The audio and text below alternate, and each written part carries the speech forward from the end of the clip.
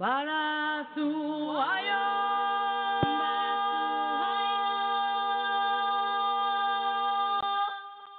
Oh, Moniela Guara Mama Querida Mama Querida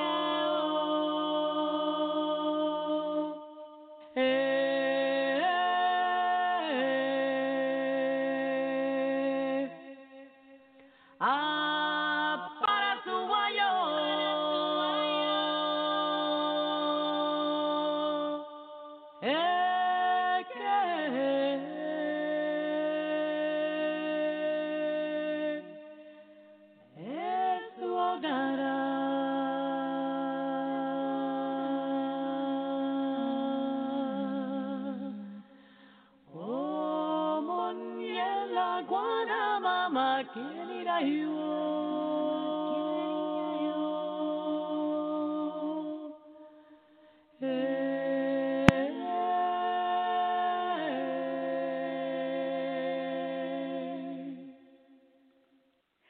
Good morning and welcome to Wanda's Picks, a Black Arts and Cultural program of the African Sisters Media Network.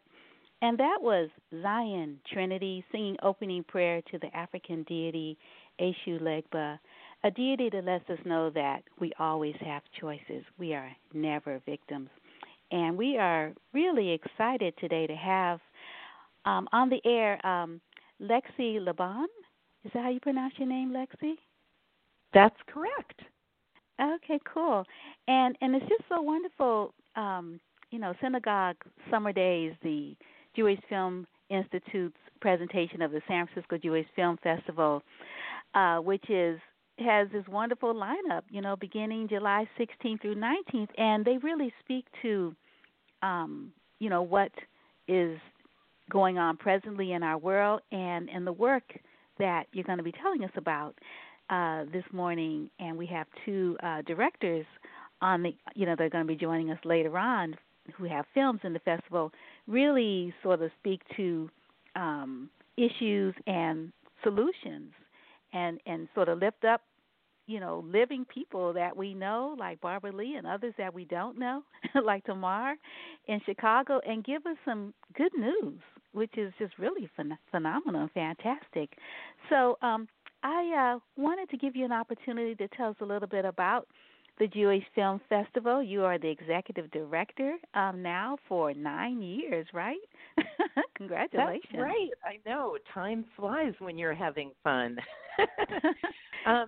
Thank you so much for having me this morning. It's just so wonderful to be here with you. And, the Jewish Film Institute has been presenting the San Francisco Jewish Film Festival for 40 years. So 2020 is actually our 40th year. And we usually have our San Francisco Jewish Film Festival in the summer, and we could not imagine having a summer without it. So we've created this lineup called Synagogue Summer Days, and that's synagogue with a CINEGOGUE,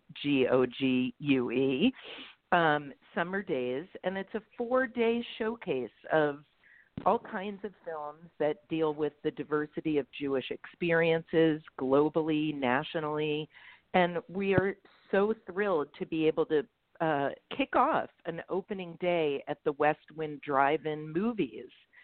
So, I think people are feeling like they want to be in community, and we felt that the drive-in movie was a way for people to stay safe and physically distant but socially connected. And so we're having an opening night there at the Concord West Wind Drive-In on Thursday, July 16th at 8:30 p.m., and we're opening with Truth to Power, Barbara Lee Speaks for Me. And this is an amazing new film by Abby Ginsberg. She's a Jewish filmmaker that lives in the Bay Area, and she's been making social justice, civil rights films for her entire career. So we're really excited to be presenting this film, which is a really great profile of Barbara Lee, and we're really lucky that we'll be able to do an interview with Abby Ginsberg and Barbara Lee to accompany the screening. So we're really excited about that film. And then we're showing another film at the drive-in called On Broadway for those music fans in the house. And this is all about the Broadway musical industry, but it really focuses on how Broadway has changed and evolved with some of the newest Broadway hits focusing on inclusion and the uneasy balance between art and commerce. And so there are a lot of performances featured by Lin-Manuel Miranda, Patti LuPone, James Earl Jones, Mandy Patinkin, and others. So we're really excited about this drive-in experience.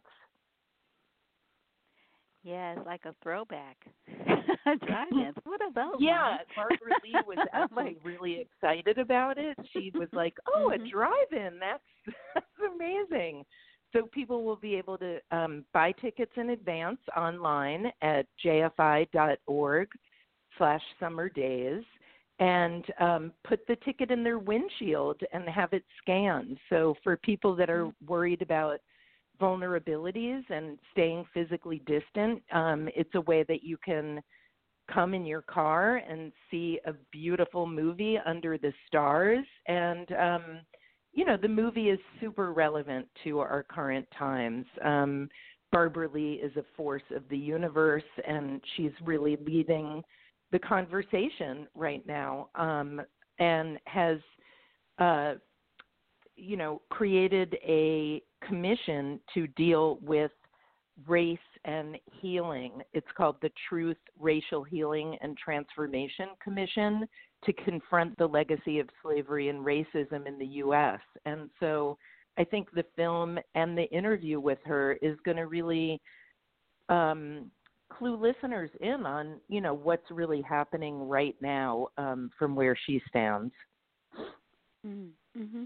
Yeah, I wanted to about the drive-in. Is there a large capacity for patrons there, or should people rush to get their tickets because Barbara Lee is certainly a headliner? Yeah, the tickets are selling. Yeah, the tickets are selling fast for the Barbara Lee film for sure. The capacity is 500. So, and all the cars need to be spaced 10 feet apart, and the concessions will be open, but people are required to wear masks at all times, anytime that they exit their vehicle. And I think if people want to join us, it's best to get your tickets as soon as possible. The charge is just per car. So like the olden days, you can load up as many people in your social bubble in your car as possible and head on over to the drive-in. Oh, that's going to be so fun. Wow. So tell us what else you all have planned for this 40th season. Congratulations. Yeah. So, the rest of the lineup is online, and what we decided to do was to feature the best Jewish film and culture in a reimagined festival experience. So during the week that would have been the opening week of the 40th anniversary festival, we're going to be programming virtual film screenings and interactive conversations in the online environment. Many of the programs are free, but you need to register in advance. So anyone with an online connection here can to some really extraordinary film screenings and conversations free of charge to the community. And I think one of them that you will be featuring is a new film called They Ain't Ready for Me. And this is a film by director Brad Rothschild. It's an online screening on Saturday, July 18th, followed by a discussion with the lead subject of the film. Her name is Tamar Manasseh. She's an African-American rabbinical student who is leading the fight against senseless killings on the south side of Chicago. And she is kind of like a street rabbi, is how I interpret her from the film. She's staked out a corner in her neighborhood in Chicago, and she's really building community on that corner. And she will be having a conversation with Ilana Kaufman, who's the director of the Jews of Color Field Building Initiative, after the screening. And I think it'll be a really interesting conversation because, you know, many people aren't aware that there's a really increasing number of Jews of color, especially in the Bay Area, but nationally as well. And Ilana Kaufman has created this organization, the Jews of Color Field Building Initiative, to really shine a light on the multicultural nature of Jewish communities and to talk about intersectional identity.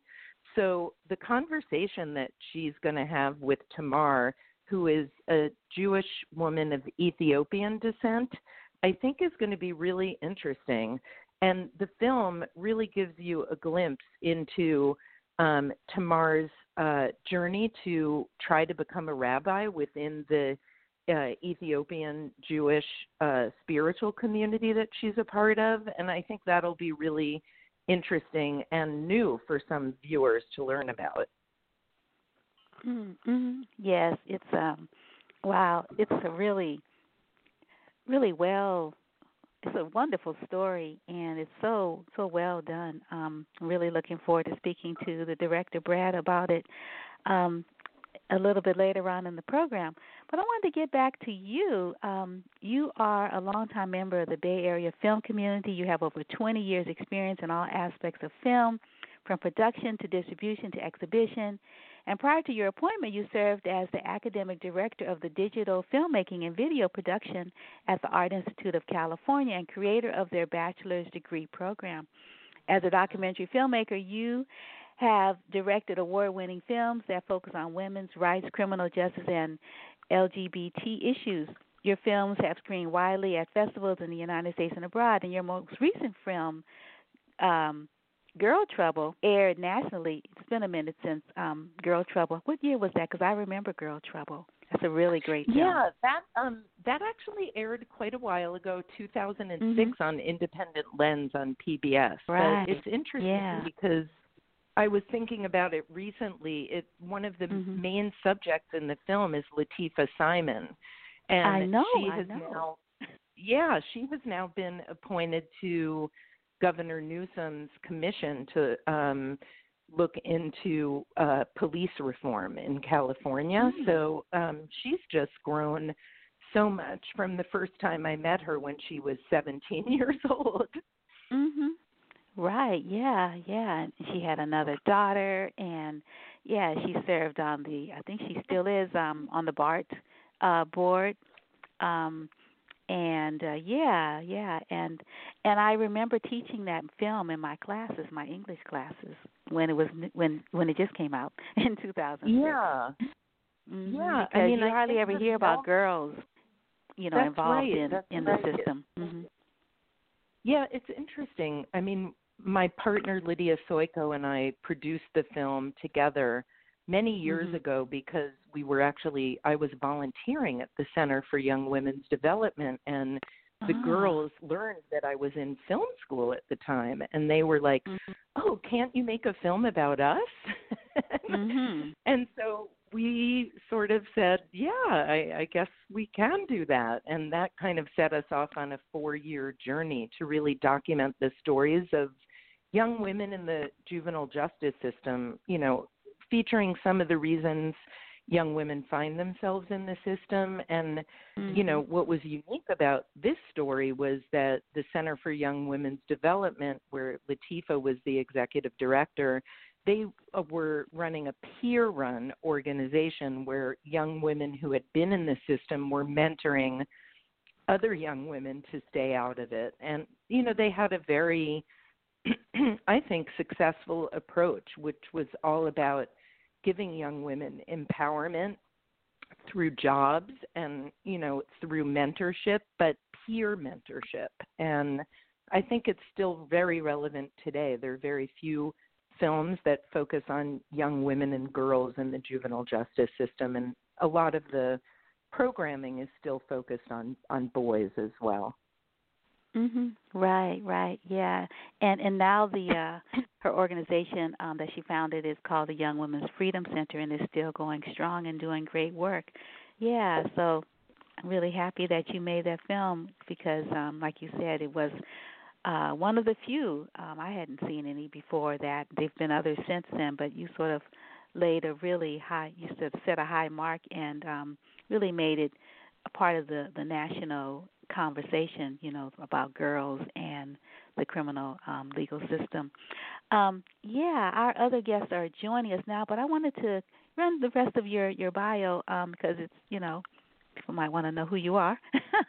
and it's really, this is a short version. You served, let's see, your film, we already mentioned that it was aired nationally on the acclaimed PBS series Independent Lens, and an interactive game based on the film debuted at Sundance. And you served for 8 years in the marketing and web operation department at New Day Films, a 40-year-old filmmaker-run educational distribution company with over 230 award-winning titles. And you earned your BA degree in political science from Barnard College of Columbia University, and an MFA here at home in cinema at San Francisco State University. And so, again, thank you so much for joining us. And I wanted to know, in closing, if you is there a theme this year for the 40th anniversary of the festival, and who would you say is the audience for the San Francisco Jewish Film Festival? Yeah, well, I would say in terms of a theme, I think we were really aware that we were going to program a very tight festival, because we were going to do it only for 4 days, and we usually have a 3-week festival. And I think all of the work we chose is extremely relevant to the current moment. We were really thinking about that when we programmed these films. And even though one of them is a silent film from 1919, it is really remarkable. It really is about, traditional versus modern life. We have a conversation about Jewish female characters on TV with Emily Nussbaum, who's the New Yorker staff writer and Pulitzer Prize-winning TV critic. And I think the main theme is to give people a little bit of an escape from, what we're currently living through, to enjoy the cinema, but also to grapple with relevant issues to our times. Nice. Well, cool. Congratulations again on the 40th season and all of your good work. And yeah, look forward to seeing you at the drive-in for opening night. That should be really fun. and I really look forward to seeing everybody. I mean, in terms of the audience, it's for everybody. You don't have to be Jewish to be going to the Jewish Film Festival, and a lot of the programs are going to be very open and inclusive. So I hope to see everybody there. All righty. You take good care. Okay, thanks so much. You're welcome. Peace and blessings. Let's see.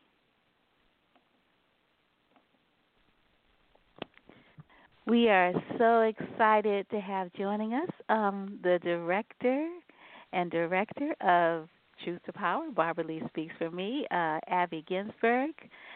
Welcome to the show. Thank you so much for joining us. I haven't talked to you in a minute. Okay, can you hear me? I want to make sure you can hear me. You're kind of faint, and your voice is kind of wobbly. Now, can you hear me? Is that better? Oh yeah, a lot better. A lot better. Okay, good. Okay, just wanted to make sure I have garbage trucks going on behind me. So. Oh, okay. And Shola Lynch, how are you? I'm fine. Thank you for having me. Along with Abby, it's to talk about Barbara Lee, Truth to Power. Yes, right, and so much. I mean, you're, Shirley Chisholm. That wonderful documentary you made, Chisholm 72, Unbought, and Unbossed, and then Free Angela and All Political Prisoners. Like, oh my goodness. Yes. Yeah. So yes, the Chisholm film is still out there for folks. She is the first Black woman elected to Congress, and Barbara Lee is such a huge voice in that film because that's how she gets her start in politics. And so I was so pleased when Abby, who has been working on this project, just brought me in to consult a little bit and talk about the story and bounce ideas off. It was a real pleasure to dive into Barbara Lee's political life and to see everything that she did with the baton passed from somebody like Shirley Chisholm. So, Abby, tell the folks out there all about this wonderful work, Truth to Power. Okay. Yeah, So I mean, I think the question is, what led me to want to make a film about Barbara Lee? And I think for me, she's been my congresswoman for, almost 30 years. Well, she's only been in Congress 22 years, so she's been my congresswoman the whole time she's been in Congress. But she's been representing me for close to 30 years in the California state legislature, et cetera. And I felt like people did not necessarily know who she was or what a remarkable sort of story is, embodied in her life. And I just, one always looks for the people, for me anyway, I make films about people who inspire me. And for me, the people have to be alive. I don't make movies about dead people because I don't know how to do those interviews. So Barbara was sort of a perfect candidate for me in terms of, and I also don't tend to make films about the most famous people in a category, So Barbara was sort of perfect because I knew how remarkable she was. I knew that she had a complex story, and I felt like I would be a little bit elevating her profile. I mean, I didn't understand all the ways in which her profile would get elevated way beyond anything I was thinking about. But I would introduce her to audiences around the country who might have known that there was somebody who voted no in 2001 when Bush asked for, total military authorization, but didn't know that the woman was an African-American woman from Oakland who had the support of her district when she did that, in spite of the fact that the rest of the country, was calling her a traitor and issuing death threats. So for me, it was a way of taking somebody whose work I really respected, who I felt was like an amazing representative for her constituents, and, shining some light on her. And hoping that through this film, people would get to. So again, the film was started long before the election of 2018. So part of what my goal was to sort of inspire other people who were not, born to the political realm to think about running for Congress or to think about running for office. And I thought that Barbara's story might inspire them. And then, boom, in the middle of making the film, we get the 2018 election results. And so she already has people to pass the baton to. And I thought, so this is one of those things where as a filmmaker, you just got to roll with, reality as it's unfolding in front of you. And so that would explain what Ayanna Pressley and AOC are doing in the film, because they were both mentored and inspired by her and supported by her early in their campaigns, which, again, not everybody does that for somebody who's not an incumbent. And Barbara has really – there's an interesting thing about Barbara. There are a number of films that have been made recently that are all about elections. There is nothing about Barbara getting elected in this film once she gets to Congress, because she is naturally returned with close to the largest percentage, like 80% of her district votes are in every time. So she is often the top vote getter of anybody going back to Congress. So this is not about Barbara winning her seat time after time, because her seat is not in question. And one of the things that she is able to do is to support other progressive Democrats around the country. And she does a lot of that. And that's part of what we try to show, when we bring Ayanna Pressley and AOC into the film. So that's, again, there is a new baton being passed. We go from Shirley to Barbara to some of the new members of Congress, and maybe those numbers will be increased in the 2020 election, which will be good for all of us. Mhm. Certainly, certainly. What I really enjoyed about the film was how well you tell the story. How the different. I mean, how you go back into her past and her childhood. That she was from El Paso, Texas. That she was born there, and segregation. Sort of being, the norm at that time, which meant that her mother couldn't get good care, when she was actually in labor. Right. Like, wow. Right. And then her mother. That is an yeah. amazing story, and also other things you speak to around her mother, you know, challenging segregation around higher education. But anyway, go ahead. You were going to say something. No, I was just going to say Barbara. Barbara was supported. I mean, I wish I could have gone further into her relationship with her mother, because it was a very dominant relationship, and Barbara's mother was, her biggest fan. There's a story that Barbara says they're voting on medical marijuana, and her mother is calling her while she is on the floor of Congress voting, saying, "You better do the right thing here, man. That marijuana is really what makes it possible for me not to be in pain." And so her mother really tracked her career, and I think there's a thing where Barbara says in the film, my mother always felt she was as good as everybody else, and she felt we were too. And that when you grow up with that, and when you grow up with that kind of support, not in spite of segregation, but in the midst of segregation, it gives you some additional self-esteem. And I think having a mother who was on the front lines in her own life really enabled Barbara to take some steps early on. I mean, who at the age of 15 or 16 challenges the rules for how cheerleaders are selected? I mean, it made me think, going back to when I was 15 or 16, if I saw something that I thought was unfair or unequal, would I have figured out to go to the NAACP and challenge the rules? Probably not. But that's kind of who she's been since, as she said, since she came into this world. And so I just feel, I wanted to sort of show it's like sort of how we grow up really affects a lot of what we're able to do later as adults. So Barbara had a really important role model in her mother, both as a single mother. Her mother was a single, I mean, even if she was married, her husband was off somewhere, in the Army services.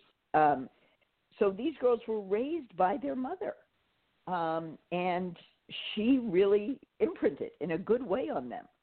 And I think Barbara misses her mother every day. It was a huge loss in her life when her mother died. And I just needed to find a way to say some things about her mother in this film. This is, the film would not have been complete if I did not say something about Barbara's origin story. So, right, yeah. And Go ahead. So I would only add to what Abby is saying that what the film does is makes visible not only her personal story, which is incredibly compelling. So we see Barbara Lee out in the world, but we don't know how she got there. The film fills in those gaps, tells you something about how she became the person she became. But also, to the point that Abby made earlier, it's not a film about campaigning and winning. It's a film about making visible the work that a congressperson does. And Barbara Lee has been voted back time and time again, and to see what that work looks like once you actually get to Congress is really compelling. And so that was one of the joys, I thought, of this film. And she's not done. This is the thing. No, she is so not done. I mean, and the most recent period, I mean, talk about you think you finished your film. The most recent period, I mean, she has been on, a million podcasts and TV shows and MSNBC and all of this in the last, say, month and a half. And I thought my film was locked. Then we get into the current situation post George Floyd. She goes to the funeral. She's calling for a Truth and Transformation Commission, et cetera. And I'm like, okay, I've got to add a little segment really quickly about Barbara being a spokesperson for how we're going to get from the protests to actual change in this country. And Barbara's like part of a really important group in Congress that is trying to make change happen today.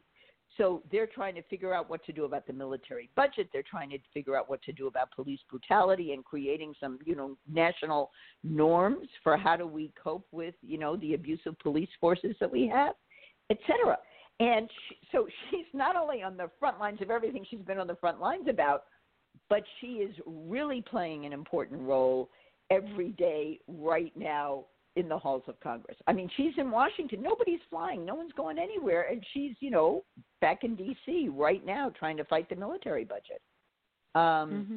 So, again, it's it's sort of daunting to keep up with her. That's what I would say. Right. And again, people, more people will know about her today than might have, 3 or 4 years ago. But I still think there are a lot of people that won't really know who she is and may really find this a compelling story. Just to know about she says, I don't really think of myself as a representative. I think of myself as a public servant. Mm-hmm. That is a really important concept. What does it mean to be a public servant? And the title, Truth to Power, Abby, I would add that is a really important one. If people watch it just for her lone vote against the war and military escalation, the kind of process that it takes to be a single voice that is not part of the majority is really incredible. And who in their life hasn't come into a situation where they have to stand up on principle for something that is not popular? And to see all of this in action is it's fortifying. It's fortifying. It reminds me of something that Angela Davis said to me at the end of the Free Angela film. She said, this wasn't something that we just did. This was the way we lived our life.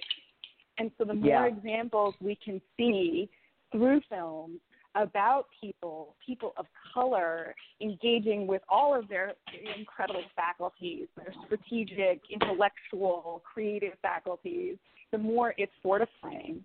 And so this is just one example. And Barbara Lee is here, and we can celebrate her and we can engage with her today and tomorrow because she's not going anywhere. Excuse me, Shola. I hear water running and other kinds of noises in the background. I just want to make sure that it's raining here. Are we so good? I will mute. No, it's not. Okay. Yeah, I just want to let you know when you're not speaking, if you could mute yourselves because this is not edited, this is live. So we want to make sure that people can hear you. But anyway, continue, Shola. Do you have any other thing did I interrupt you? No, that's fine. It's just the example of truth to power. And I will the other thing I'll say is actually my name has a soft O, so it's Shala, like a shawl. Sorry, Shala. Okay. No problem. I haven't said your name in so long. Sorry. Sure. But I think, so one last, I was just going to let me add one other thing, which is that I really appreciate what Shala just said. Now, did I just get your name right or wrong here, Shala? You got it right. Okay, good. I had to practice. I think that was a big motivation for me, was to sort of show, it's like part of what inspires me is when people are able to stand up and take the heat that comes with being alone. That's what I mean? They're examples of it all over the place, and sometimes they're not made as visible as they should be. And so it was really interesting. So that was sort of one of the motivations for making this film was, of course, I knew about her vote and I knew how, tough it had been for her. When AOC in the film says, when I'm out here alone, I think about Barbara and I think about, what she went through, and it gives me courage. It gives me the ability to kind of stick my neck out.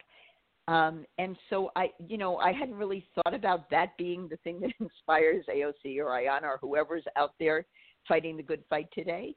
But I was really glad that in the film we try to make that connection.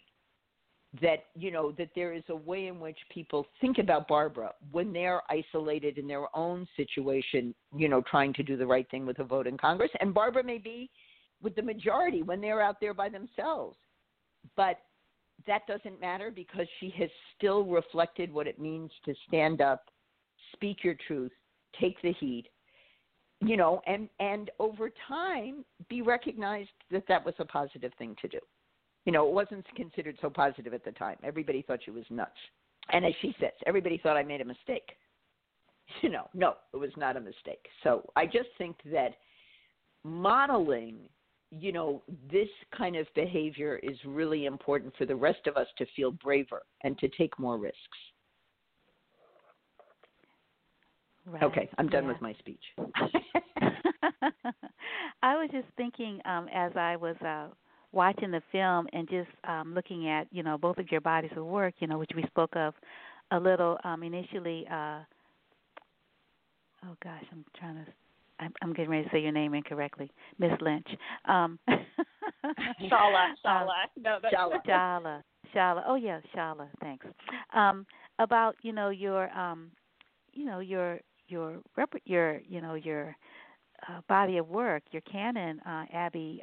Thinking about, you know, and then they came for us, 2017, Agents of Change, which I saw evidence of, in this particular film, sort of thinking about, higher education and just sort of what happened around, sort of bringing Black studies and African American or Africana studies into and ethnic studies into the colleges and universities, and then the Barbara Birmingham, which I think might have been I think I first met you around The Soul of Justice, Thelton Henderson's American Journey. Well, that was back in 2005. That takes us back a few years. Yeah, because that was just so awesome learning about this wonderful jurist, right? I'm like, oh my God. Yeah, I mean, and you've got all these great, like, sort of social justice, like, the director of the San Francisco Jewish Film Festival, Lexi, said about you, all of your films are, about, yeah. I think, again, back to sort of what, when you take on a documentary film, you're committing to somewhere between 3 to 6 years of work. So you better really be inspired by your candidate, your subject. And Thelton Henderson and Barbara Lee, Thelton Henderson is one of the first Black judges on the Federal District Court, are sort of similar characters for me in my life in the sense that they had a story that I knew about. They had a story that I thought I could make a film about. I knew them just well enough to ask. I didn't know either of them terribly well when I started. And, you have to develop a relationship with your subject over time. And so Thelton has become a dear friend, but we're, 14 years after I issued his film. So it's, and it took us 3 years to get that film made. So we've been, in each other's lives in a primary way for 20 years. And Barbara and I are closer today than we were when we started. It starts with just sort of an idea. Then you sort of approach the person. But what's similar about both of them is that neither of them were terribly well known, but each of them are playing a really important role in the context of American history. And they, their role should be better known. And so Thelton's story involves Martin Luther King. I would never have made a film about Martin Luther King. That would be for someone else to do. But I knew that nobody else was going to make a film about Thelton Henderson. And I thought I could do justice to his story, and in doing so, educate a lot of people about what it was like to be the first Black attorney in the South during the Civil Rights Movement, where things are still segregated. And so when he says, I had to stay at the same motel as Martin Luther King, so we got to know each other. Well, duh, yeah. And where were all the other white attorneys? They were in another hotel where Thelton could not stay because it was the early 60s in Birmingham. So I just feel like, my job has been to sort of try to make these stories about people who I've been lucky enough to get to know or to be represented by, or I don't know, somehow my paths have crossed. And in doing so, I'm trying to salvage a little bit of American history that people wouldn't otherwise have access to. And so what I say about my own work is that there is a relationship between sort of the biography and the history. If you do straight history, it's not really that compelling because you don't feel like you have some investment in a person who's going through that history. And if you do a straight biography, it's sometimes not against a big enough background. So I look for people and stories that are going to tell us something about either American or South African history in my case. South African because I did a story about a South African jurist as well. But where there's a constant interaction between the historical moment that they are living through and their own life story. And when you can make that work, sometimes you really can, you can engage your audiences and you can tell a story people want to listen to. And so that's where I think Barbara Lee and Felton kind of stand in the same relationship. It didn't seem like anyone else was going to be making these films, and I was really motivated. And I felt like there was something special about the path that each of them charted for themselves. And that's another interesting thing, which is, Barbara wasn't the first, but she was only, as she says in the film, the 100th African American to be elected to Congress. Well, that's not very many, out of the thousands who've been elected. And for Felton, he was one of the absolute first African Americans to make it to the federal bench. So what is it that enables somebody to do that? And what is it both about them and the opportunities that they are presented with and that they create for themselves that make these possibilities, doable? Then what's the legacy for everybody else? And to speak to legacy, what some of these films do, what these films do is they create an archive and a resource for historians to revisit people who may not have been incredibly well known in a personal way in their moment. Like Shirley Chisholm the first, but we didn't know what it looked like to see her, campaigning, et cetera, and running for president. The same with Barbara Lee. We know of what she's accomplished, and certainly those of you in Oakland know her really well. But when it comes time to write the definitive biography, what Abby has collected will be important because it's Barbara Lee speaking for herself. And I think that we have to remember in history, the archives become incredibly important, and they need to be just as diverse and dynamic as we know our reality. And I guess that speaks to my other work at the Schomburg Center for Research in Black Culture. So folks, archive your material. It's important. It's the evidence of truth to power in this case. Mm-hmm. Right, yeah. Well said. Really well said, yeah. Yeah, the film is so rich.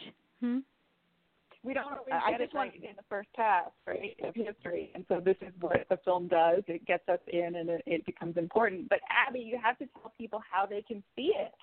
Yes, I know. I was just going to give my little pitch for the drive-in in Concord. I don't know whether Lexi said it, but you have to get tickets on a website. You can't show up and get tickets at the door because your car has to have a ticket in the windshield when you show up. I tried this the other night, and I saw they scan your ticket. So you go to www.jfi.org/Barbara Lee. You click on the ticket link, and then it takes you to tickets, but you have to have a promo code, which is called C, capital A, 13, and then TH, CA 13th, which is Barbara's district.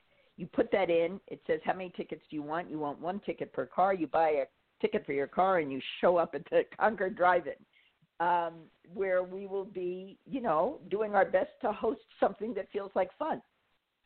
Because as Lexi said, part of what we're trying to do, with no theater open, we are just trying to create some kind of communal experience for the first screening of this film. The film had been selected by the San Francisco International Film Festival. We were all set to show it at a major screening at the Grand Lake Theater in the middle of Barbara's district. And boom, the festival got canceled. The theater got closed. They don't know when they're going to reopen the theater. And so we just had to come up with, some other kind of alternative. And when the Jewish Film Institute came and said, how about our drive-in show? It seemed like the thing to do. So I'm actually excited because I grew up in Manhattan and we didn't have drive-ins when I was growing up. So for me, this is like the second time. I went the other night and I'll go again. So that's how you do it. JFI.org /Barbara Lee, and it'll get you to the page. And you could probably Google it and find it as well. Barbara Lee at the Drive-In. So, yes, please come join us. We hope it'll be fun for everybody. And we hope if you're listening and you're a Barbara Lee constituent, you'll want to come see her real backstory. Yeah, certainly. And Lexi, she mentioned that there's going to be a conversation after the screening. Yeah, here's what happens at the drive-in. When the movie is over, you can't wait for a Q&A. You know what I mean? It's too late at night. Everybody wants to get out of there. So we are going to do the Q&A for the film before the film screens. So there will be a conversation, Lexi, Barbara, and myself, but it'll be ahead of time because, as I say, when that film ends, you're going to want to go home. It's late. So, yeah. So there will be a Q&A, but it'll be at the beginning, not at the end. And that, we won't give away anything. There'll be no big secrets revealed during the Q&A. Okay. And then lastly, so is the film going to be there? Like people can go and see it again, or is it just that one screening? No, it's a one night only. Sorry, I didn't say the date and the time. It's July 16th. My bad. July 16th, 8:30 p.m. Get there early so you can get a good spot for your car. And the way this is a new thing that drive-ins have figured out and, affected how we did our sound mix. The way you end up hearing the audio is through your car radio. So the actual audio for the film is pretty good. They've gotten rid of those little boxes that they used to attach to the car window. And there is a station that just brings you the audio for the film and for the Q&A and for everything. So that's how you do it. So, anybody who's listening who can get a ticket, please join us at the drive-in July 16th, 8:30 p.m. Okay. And wow, so that's going to be so exciting. Know where else the film will be seen or streamed or whatever. We're just in the process of finishing it. So here we are. And I don't have an answer for how else the film will be seen. So for people in the Bay Area, this is your chance for now. I'm sure there'll be other chances later on. Okay. Wow. Well, congratulations. My next guest is in the queue, but before you all go, I just wanted you to give a shout out to your team, Shala. Yeah, you all, you're one of the producers as well, but the team is just awesome. All those fabulous cinematographers like Ashley James, whom I know because he's a wonderful Oaklander and has done so much wonderful work, particularly through K-Top. But you have so many people, like your editor, I'm sure she really had her work cut out for herself because Stephanie Matura is her name, and she did we really co-created this film. Stephanie did an amazing job, and we had to try a lot of things before we got it right. So my hat is off to Stephanie for making Barbara sing on screen. It's really she did a beautiful job. And this film, I could not have done this film without a really creative and committed editor. I don't edit, so it's like I have ideas, but it takes the editor to make it work on the screen. And she has been an amazing collaborator, and I am just incredibly grateful for having had the opportunity to work on this film with her. Right. So, this is the two of us in a small room calling Shala saying, okay, what do you think about this? This is kind of how the film got made. My role was light, exactly. I, had the pleasure of watching cuts and giving feedback as a consulting producer. This is really Abby's work, and so it's a sneak peek, folks, to see the film. So if you can get out to that drive-in, I would highly recommend it. Right. Yeah, me too. Certainly, and once it becomes available, who knows when, I will certainly add this to, my library as I have, your Chisholm 72 film. I actually bought a copy of it, and the Free Angela as well. And they're just some films, and the Barbers of Birmingham. They're just some films you need to have because you want to, you don't want to forget these stories. Mm-hmm. Yeah, true. And Abby says something really important. I think this is what we share as filmmakers. We like to tell stories where the main character gets to speak for herself. Mm-hmm. And so, yes. You get to know Barbara Lee in this film. In the Chisholm film, you get to know Chisholm through her own words, and, of course, Angela and Free Angela.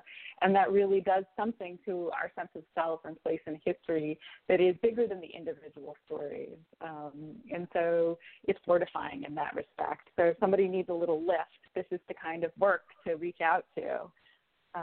Truth to power. Who doesn't need to face that sometimes? Yes, and we need to keep speaking truth to power in the next few months. We have a big climb ahead of us, which I hope this film will sort of generate some discussions about what we should be doing during this next period. Mm-hmm. So. Right. Yeah. It's definitely instructive as well as entertaining. People are going to really love getting to know the Congresswoman in ways that they might not know her. Exactly. I'm certain. Yeah. Even those that might know her book, her autobiography. Yeah. Well, that's. Yeah. I also think I mean that's sort of why I make films. I mean, not that I could ever write a book, but why I make films is that I feel like people have sort of stopped reading. And so, what you can learn essentially something about Barbara's autobiography in, an hour and 20 minutes. And to read her book would take you longer. So I like the idea that we're sort of doing the Cliff Notes version on the biography here. Because, and there's always something about the pictures and the music and so on that makes a difference. Mm-hmm, right. And then afterwards, as in your film,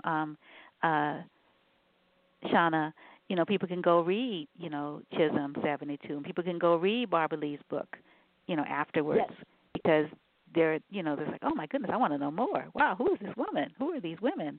Who is this man? And people start digging, and you sort of set them, giving them some direction on where to do more, sort of research around this provocative character whom you mentioned, is alive, so they can actually go to her, meetings now online in Zoom, and and get to know her.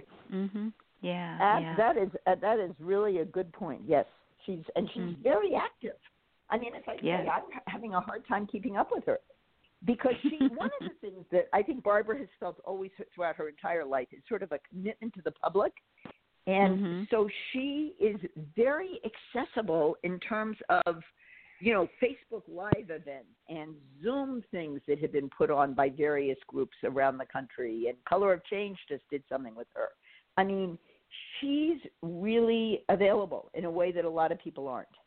And I really respect that about her. She tries hard to make time to be engaged with the public, which is, something that as I say, I just really respect and admire about her. Yeah. Well, cool. Well, I don't think a better film could open the 40th anniversary of the San Francisco Jewish Film Festival. So congratulations on this wonderful work. And, I've got to get my ticket today because I don't want them to sell out. They only have 500. Okay. Communicate with me if you have trouble. But otherwise, I'll see you there. Okay? All righty, cool. Well, you take good care, both of you. Are you going to be in town? Thank you so much for having me. Shauna? It was a pleasure. No, I'm on the East Coast, but I was when Abby asked if I would help promote the Barbara Lee film, I absolutely said yes. I mean, Barbara Lee certainly supported me when I was making my first little film on Shirley Chisholm, so the favor gets returned. So I'm happy to put in my 2 cents on this work in Abby's film. Okay, cool. Thank you. Well, good luck so on your work, and thank you so much for joining us. Thank you for having me. It was a pleasure. Bye. Bye. Thank you. Bye. Bye-bye. Good morning, Brad Rothschild. How are you? Hi, how are you? Oh, I'm good. Thanks for hanging in there while these wonderful directors, producers, continue to talk about this great film. And your film, oh my goodness, They Ain't Ready for Us, is so wonderful. Wow. Thank you. Yeah, Thank you. yeah. And I just love the cinematography. It's just such a beautiful film and such a such a fascinating story. I mean, about Chicago, and it's a good story. I'm ready It is for a a good good story about story. Chicago, right? Yeah, well, we have a great main character, and I think that makes that turns it into a good story. Yeah, Tamar Manasseh is an incredible human being. I mean, I hope it comes through in the film, but she's just a force of nature who is really bringing about positive change in Chicago. And she's really a visionary leader and somebody whose voice is so needed at this point in time. Mhm. Yeah. How did you meet Tamar, and how to be able to make this film? Like, how did you find out about her? So I was reading an article online in October of 2016, and the title of the article was Black Rabbinical Student Leads Army of Moms in Fighting Chicago Gun Violence. So I was immediately pulled in by that, and I read this article, and above the article was this picture of this striking young woman, and her personality just jumped out of this piece. And the more I read, I said to myself, wow, I need to talk to her, and I need to convince her that I should make a movie about her. And that's what I did.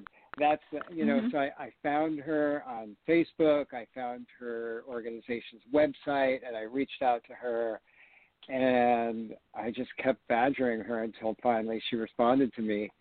And I introduced myself. I said, I'm a filmmaker in New York City, and I would love to talk to you about making a film about your life. And you know what she wrote back to me?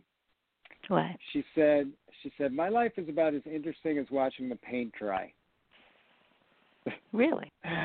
Really? So I said, respectfully, I disagree with that. And I would hope that you would reconsider my offer. And we played a little bit of communications tag for a few months, and she called me, and we talked for like an hour. And I got off the phone, and I said, I think she's even more incredible than I originally thought. And I kept, I would reach out to her, and I would just tell her, like, hey, I'm still interested. And she played hard to get. And then one day I got a message from her, a Facebook message, and she said, I'm in Staten Island. If you want to meet me, you come now. So I dropped what I was doing, and I said to her, give me 2 hours, and I'll be there. Because from where I live on the Upper West Side of Manhattan, it's not so easy to get to Staten Island. So I raced out there, and I met with her, and at the end of the conversation, she looked at me and she said, yeah, if you want to make this film about me, we can do it this summer. And that was kind of it. And that summer I went out to Chicago back and forth, and I made this film. Wow, that is so amazing. I'm really happy you made the film because she is like, oh my God, and she is so beautiful. And then we're like admiring her because she just says, I'm just a mom, right? And we're just getting to know our neighbors. And then she talks about sort of how what she's doing, just taking a chair and literally occupying a particular corner, and you can tell our audience which corner in Chicago. Yeah. So that the corner community. Of 75th and South Stewart Avenue in the Englewood neighborhood of Chicago. I'm sorry. Go ahead. Right. Yeah, and that's her neighborhood, and so they have adults and youth, among them her son, who make it so that people can come out and the children can play and they feed people. She feeds people, a meal, and she's there for all of the summer. And by the community being present, they get to know everybody because they're having a meal together. Exactly. It's a great concept.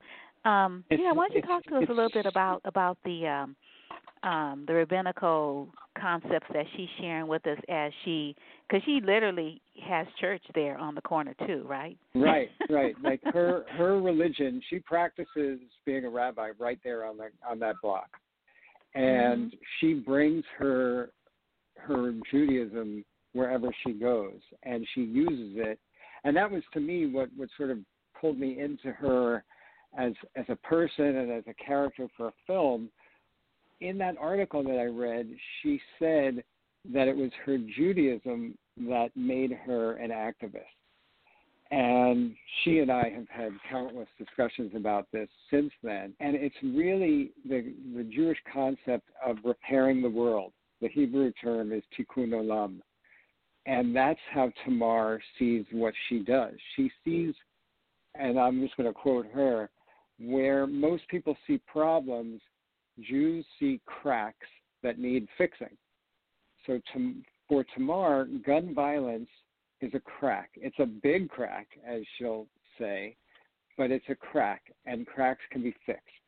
And that's what she does. And she goes out to that corner, she and a group of other volunteers, as you said, every day from the day that Chicago Public Schools lets out for the summer until the day that the kids go back in the fall.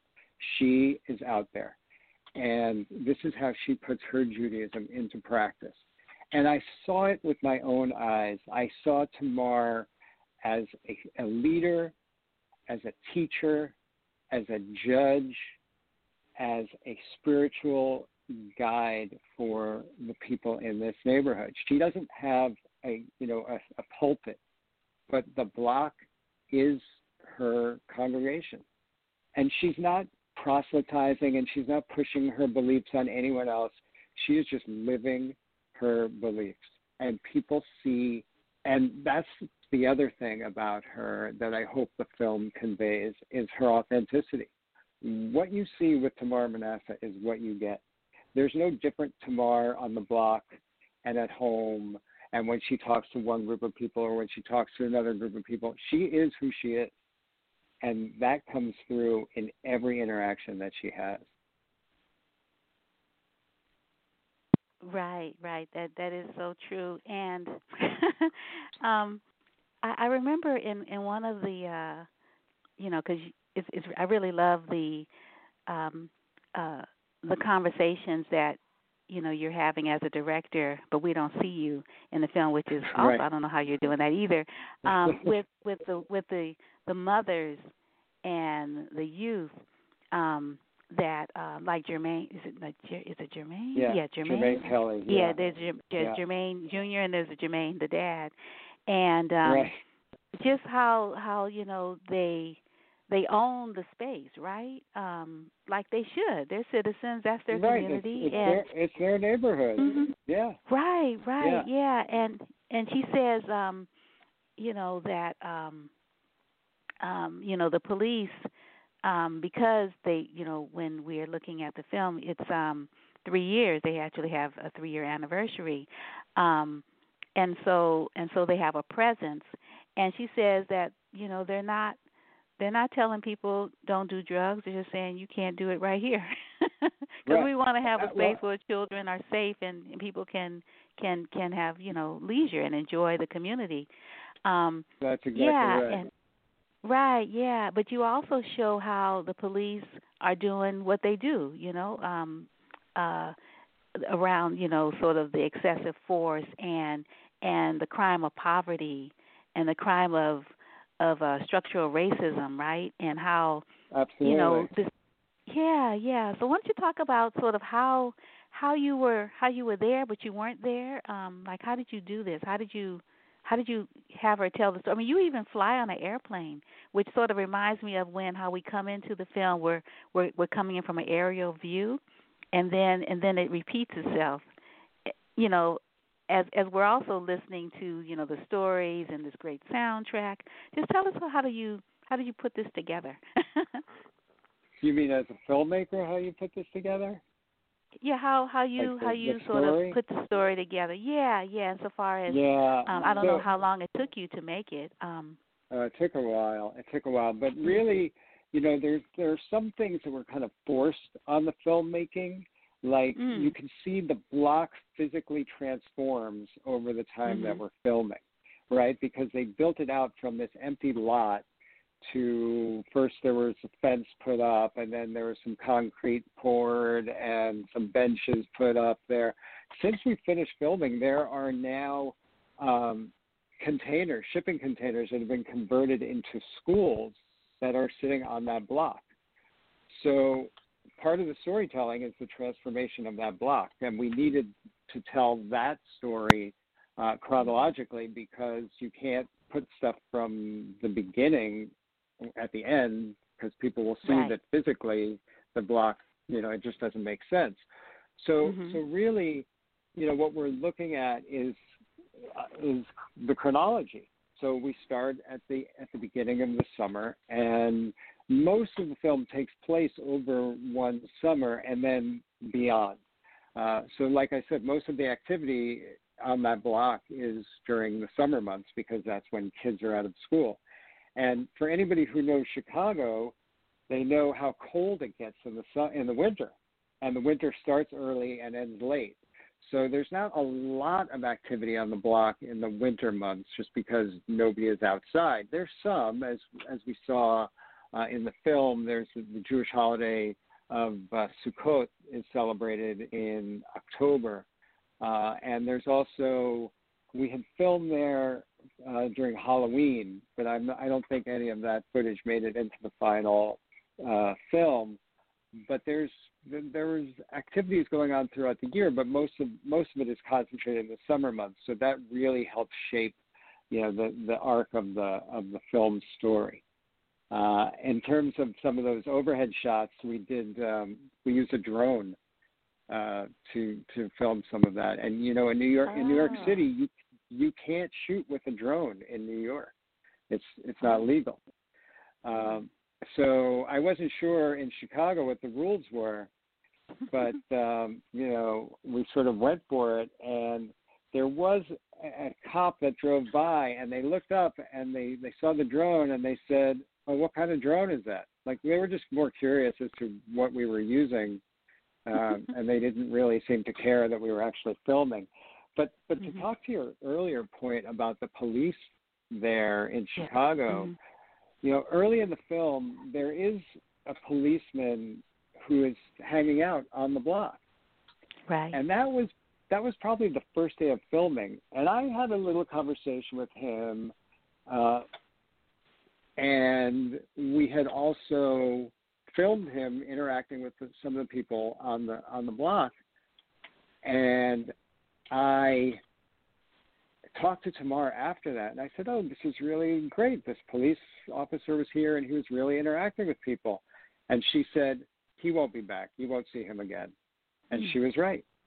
She was right. There was no, he never came back. He never interacted with the people in the neighborhood again. And you could tell, as an outsider, I could see that the police were not there to sort of become part of the fabric of the community. They were there to keep, quote unquote, law and order. And the police presence is definitely tangible. And, as somebody who's not from Chicago, it was a little bit jarring for me. It was really jarring for me, actually. And last summer, I was in Chicago with Tamar, not filming, just because, we are now in each other's lives, and I wanted to go back out to the block and just see people and be there, because once you're on that block, you want to be back on that block. And while we were sitting there, it was a hot summer day in Chicago, and the two of us are sitting there on the block just watching the world happen, and there are two young guys sitting in a car parked at the corner, and they must have been there for a half hour, and they weren't doing anything. They were sitting in their car, and then a police cruiser pulled up behind them, got out of the car, and took those two guys out of the car and handcuffed them to each other. and just started interrogating them. And Tamar and I sort of wandered over to where this was happening. We stayed on the side of the fence where the block is, or where the lot is. And Tamar started asking, what did they do? And the cop looked at her. One of the cops looked at her and said, "Are you interfering with police business?" And she said, "How can I interfere with anything from where I'm standing on my property?" And, I took a couple of pictures of this, and I saw it with my own eyes. And these guys weren't doing anything. They were let go. But it was pure harassment. That's all it was. And I saw it. And, I posted something about it. And one of my friends sort of, came back to me in a direct message, and he said, "Well, you don't really know exactly what was going on." And I was like, "No, I know exactly what was going on. I've been here long enough to know exactly what was going on." I said, "Don't tell me that because your worldview tells you one thing, that my eyes are wrong." I said, "I know what the deal was. This was pure intimidation and harassment.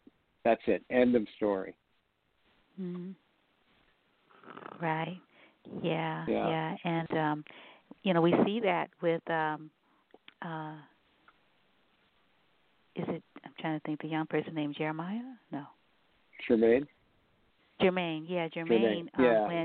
When he, he's arrested and he's incarcerated, and then there are some fines, and because he can't pay the fines, right, he can't go to school. Is that what this? I wasn't quite clear what was going on. He couldn't get out. He couldn't get out because he couldn't pay his fine. So he was arrested, again, pulled over for no reason, and they checked his license and they said, "Well, this is a fake license." So they arrested him and they put him in the lockup, and he had some unpaid fines and they wouldn't let him go. The interesting thing is when he went for his hearing, the judge looked at the papers in front of him and he said, "Well, you've been at home on house arrest." And he said, "No, I've been in lockup for the last 3 weeks." So the system had no idea that he was even in the system. Wow. Oh, that's crazy. Crazy. Yeah, crazy. Whoa. Wow. Yeah, and then that particular theme really sort of comes up multiple times in the film, that these young people, it's really hard to keep them safe.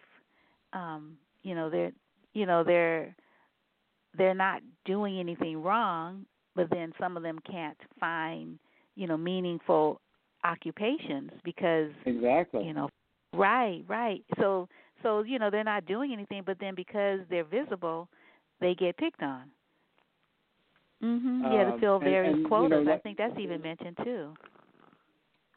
Yeah, well, that I don't know specifically, but they certainly are getting picked on. I couldn't tell you. Oh, I know about that. Why. Police do have quotas that they have to fill. Yeah, no, so I'm sure they do. Yeah. But, you said this earlier, which is, Tamar says, I can't stop people from doing what they do out here to survive. So if somebody's selling dope, okay, that's what they do. And she's not out there to try to turn everybody into, a choir boy or girl. Her job is to keep people safe and to feed kids and to provide them with a safe space. She doesn't have jobs to give people. She, can only help to a certain degree with education. But there are structural things that she can't fix. So she's doing what she can do, but she can't be responsible for every last thing that's wrong, in that neighborhood. Right, yeah. And I noticed that, your film, They Ain't Ready for Me, is going to be screened online on Saturday, July 18th. I guess that's next Saturday, at 12 p.m. And then it's a West Coast premiere, and there's going to be a Q&A. Right. Is Tamar going to join you in the conversation? Well, Tamar is going to be doing the Q&A. Oh, okay. Yeah. With you? No, I'm not going to be doing the Q&A. Somebody from the festival is going to be interviewing her. Okay. And I just want to tell your listeners that they should tune in because she's incredible when she sees Q&As. And it's funny because I know how incredible of a human being she is because I made this film about her, and I was pulled into this story because of her. But when you know somebody so well, sometimes you forget how incredible they really are. So every time I hear her speak in front of an audience, I'm reminded again of why she is so amazing. And audiences really respond well to her. And when she is there at a screening and when she does the Q&As afterwards, you know, people really they are pulled towards her. She's a rock star. She really is a rock star. And so, how was the film received? You know, by the community, and has it changed anything around the way that the city of Chicago sort of looks at its citizens, particularly, you know, insofar as being more helpful than harmful in the relationships that they could develop? I think it's too early to answer that question because the film premiered at the end of January, and then the pandemic hit. So a lot of the screenings that we had that we were supposed to do in person sort of went away, and now we're doing all of these online screenings. We haven't even shown the film in Chicago yet. So, this is like the one in San Francisco is going to be one of the first few screenings, the public screenings that we're having. So the impact has yet to be felt, but it certainly will be felt because the more people who hear about Tamar and her work, the more people will demand change, you know, the type of change that she represents. Right, yeah. I actually, I don't know if you have a few extra minutes because we started late. But I could actually play the trailer and people could hear her voice. And then I wanted to ask you to tell us more about her, like the backstory, because this is about her work. But I really want to know, like, who is this woman? Because particularly when you all go to, is it Robeson, the Carolina County? Yeah. It's like, oh, what is this story? Yeah, we could talk about that. Okay, cool. Let me play this then. Okay.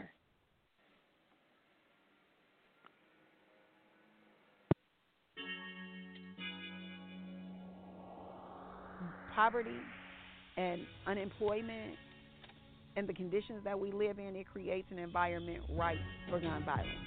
39 people were shot in Chicago over the Chicago weekend. police have already seized more than 5,000 guns. This year alone, more than 2,100 people have been shot, more than 400 killed. Ready to do this? Let's do this. I made it to the top and I'm never coming down. They wanted me to flop, but instead I run the town. Now wait. We occupy the corner of 75th and Stewart every single day. The idea behind it was, you tell me the bad areas where there are gang beefs. I'll take these women and we'll set up and it'll stop everything from happening because nobody wants to shoot anybody's mother. From the arteries, audibly, I'm controlling the flow. It's all eyes on me, and best believe that I'm predetermined to win. How they say it takes a village to raise a child. We forming our village, and our village getting stronger, and we're raising our kids to be productive. I don't try to create this idea that 75th and Stewart is this utopic society, because it's not. It's just, how do you bring about some sort of order within the chaos? You gotta stop beating people up and shit, okay? Come here. Come here, let me tell you something. Do you promise? Like, do you, like, pinky swear? This is what my life is reduced to, pinky swearing.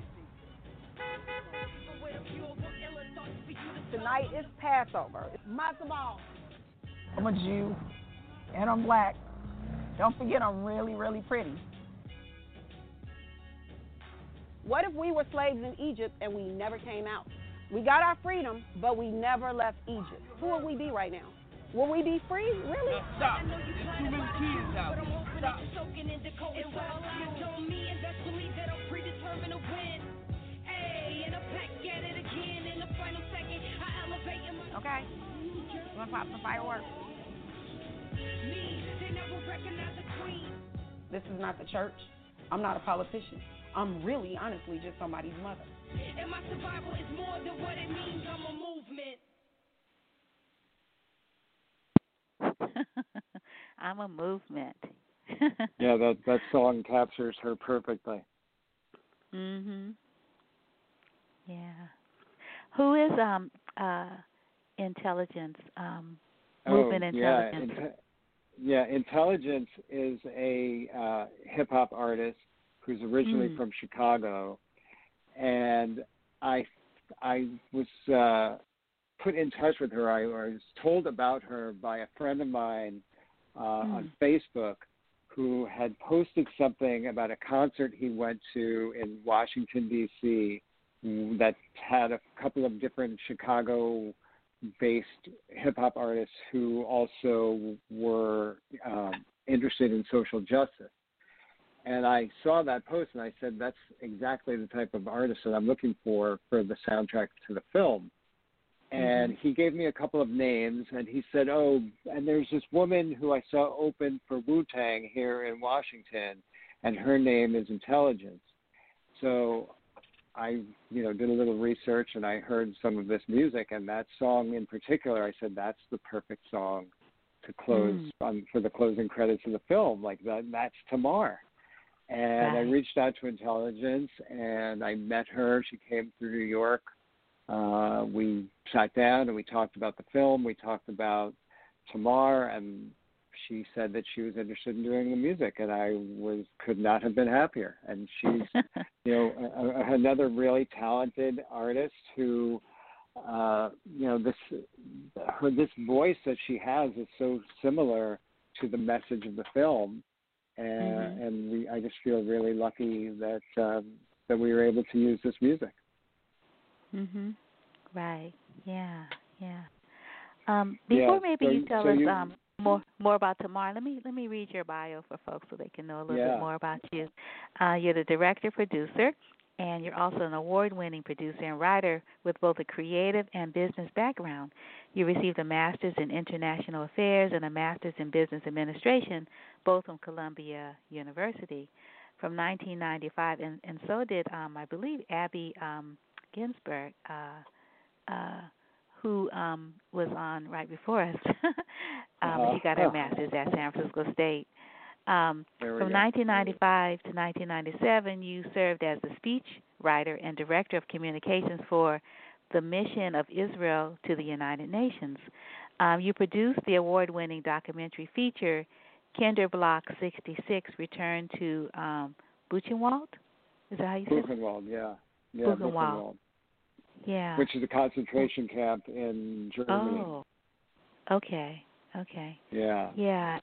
And this film screened in the Jerusalem Film Festival and in over 20 festivals in the United States and around the world. When did you make that film? That came out in 2012, I think. Okay. It's hard to remember at this point. But yeah, 2012. Yeah. And that was really a film. We went with 4 guys who were kids when they were liberated from Buchenwald. And we went back to the camp with them for the 65th anniversary of the liberation. And it was really, astounding to get to hear these stories firsthand and get to know these people and see how resilient they are, and to find out what they did with their lives after going through the unspeakable. Wow, yeah. Sort of reminds me of, when you all traveled to South Carolina in this film. Yeah. Speaking of a similar kind of, traveling with someone, an ancestor of someone, but then the mother. Yeah. Yeah, we went with Tamar and her mom to North and South Carolina to go on a roots trip to, they wanted to do research in the archives to find out about relatives and to find out more about their family history. Tamar is really, really connected to her family story. And to me, that was an important part of who she is. So I wanted to tell it in the film because, you think about some of these motivations for why they do what they do. and she says it quite plainly in the film, which is that her ancestors had endured so much that she feels responsible to them to live an exemplary life, to prove that she's worthy of what they sacrificed. That's pretty heavy. I mean, that's a lot to put on yourself, I think.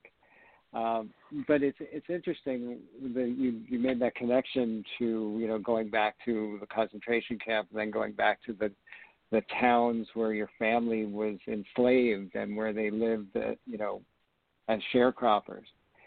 And I remember thinking to myself, this is very similar to people who, when they went back to concentration camps, because unspeakable horrors occurred there. And now people are going back and saying, this is what I have overcome, and now I'm here as a free person. It's very, very similar. Yeah. She talks about her grandmother who died when she was 10, and and then she sings this really beautiful song while she's there, looking at the headstone. Yeah, in the cemetery. Yeah, that was incredibly moving. And it's so moving to be there at that moment that it's almost, you want to go away because it's so personal to her and her mom that you're almost being intrusive by being there with the camera. So we kept a respectful distance, and there was no directing of anything. It was just like, okay, whatever is about to happen, like, we're just going to let it happen, and we just observed. And that's essentially how we made most of the film, but especially at a time that's so sensitive and so emotional for the protagonists of the film. I saw my role as just fading into the background and letting things happen. Yeah. So what is Tamar's ancestry? Because I think you mentioned, or someone mentions, that she's Ethiopian, but then she has roots in the African American community as well. She's not Ethiopian. No? She's African American. Yeah, she's on both sides. Like the congregation. The congregation that she belongs to, I think, may have Ethiopian in the name of the congregation, but she's not. Okay, I thought I heard somewhere in the film. Okay. Yeah. She's African American. Okay, so she first generation, born outside of the South. Like, was she born in Chicago? She was born in Chicago. Her mother was not born in the South, but if she wasn't, the family wasn't in the North very long. And her father, Tamar's father, was born in Mississippi. So, she's not, her roots in Chicago, she herself, like I said, was born in Chicago, but her roots don't go back more than one or two generations. Okay. Yeah. Wow. And her son, how, I didn't, when she kept on saying she was a mother, I kept on looking for the child. Like, oh. Right, exactly. You think he's going to be like 5 years old, but Max is like, he's 21. Oh, he is? Oh, my. Yeah. She also has a daughter. Who we see in the film, but she's not identified in the film, and she's actually a little bit older than Max. So Tamar was very young when she had her kids. And again, if you look at Tamar, you would think like, she has tiny kids at home because she can't be more than 25, but she's a little more than 25. Right. Yeah. And then they say that a lot of the children, they respect her, but they're a little afraid of her too. And she knows them. So I'm wondering, is she working in the schools? Because they say that she sees them. No. Okay. No. So Tamar, there's another character in the film, Kendra. Kendra works in the school system in Chicago, and she's the one that most of the kids are afraid of, more so than Tamar. The kids are a little afraid of Tamar, but they're a lot afraid of Kendra.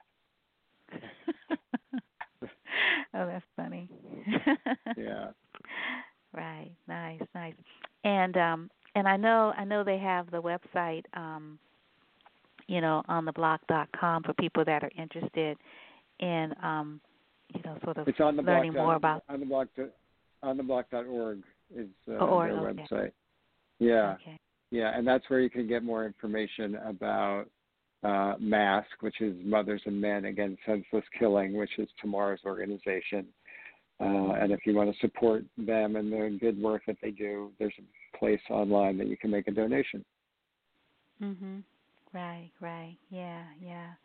And it's just wow, this is a really wonderful film, a great story. Thank I'm so you. happy. Thank you. So happy, to know her.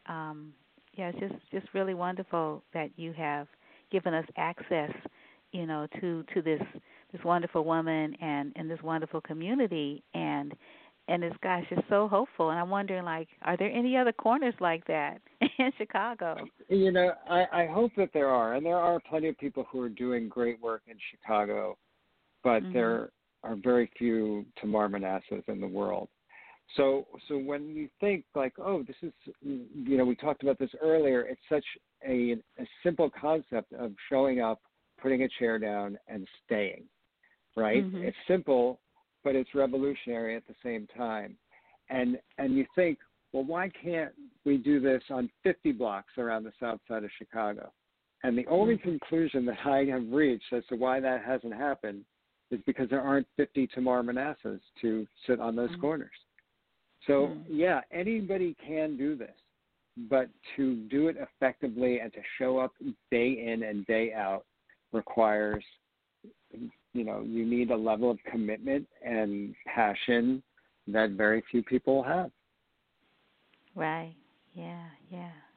Well, really happy that she has, that level of commitment and passion, and she's not going anywhere. She says in the film that, well, maybe we shouldn't, close up at the end of the summer. Maybe we need to be here a little longer. Trying to keep the kids safe from the police. She's mentioning there. Mm-hmm. Yeah, this is her mission, and it's a calling. And, it's not a job; it's a calling. This is what she has to do because this is who she is. And this is the beginning for Tamar. I only hope that the film serves as a platform to help amplify her voice and her message and to transform her into a national figure. Mhm. Right, yeah. Well, I think this film will go a long way in doing that because I hope so. It's really, really, really beautifully done. I think you do Thank you and your team. You want to give a shout out to any of your team members because this is a really wonderful work. Mm-hmm. Yeah, so I was really fortunate to work with talented and nice people and good people. My editor and co-producer, Connor Callista, the camera people in Chicago, Dan Coleman and Tabby Kohler. Everybody was fantastic, and everybody just bought in from the word go, and everybody was captivated by Tamar and just felt like this is an important project that they wanted to be part of, and they gave their all. And like I said, they're all incredibly talented, and we made a good team to help tell this really important story. And to me, you said, "Oh, thank you for for letting us know Tamar." I have to thank Tamar every day for letting me tell her story and for letting me into her life because she's the most incredible person I've ever met. Wow. Yeah. Wow. Yeah, and I was looking at another film, that you were director of. You directed called African Exodus about the plight of Israel's African refugees. I think I might have seen that one. What year was really? that? Mhm. That was like 2015, 2016. Yeah. I think I saw that one. That's a story about Sudanese and Eritrean asylum seekers who made their way through the Sinai Desert into Israel. And that story could be told in any number of countries, with any different group of migrants who are seeking safety and asylum. It just so happens that this group of migrants, found their way into Israel. And when I first started to become interested in this subject, the story was that these are refugees from the genocide in Darfur, and they're coming to Israel looking for asylum and looking for refuge. And I thought, well, this is interesting because Israel is a country made up of Holocaust survivors and other people who fled from violence, and what kind of interaction would these two groups have? And unfortunately, I was surprised in a negative way as to how the refugees and asylum seekers were treated once they got to Israel. And it's like I said, it could be Mexicans who have come to the United States. It's the same thing. They're not wanted. And it's a problem with the immigration system in the country. And it needs to be fixed, and it needs to be addressed, and refugees need to be given basic human rights.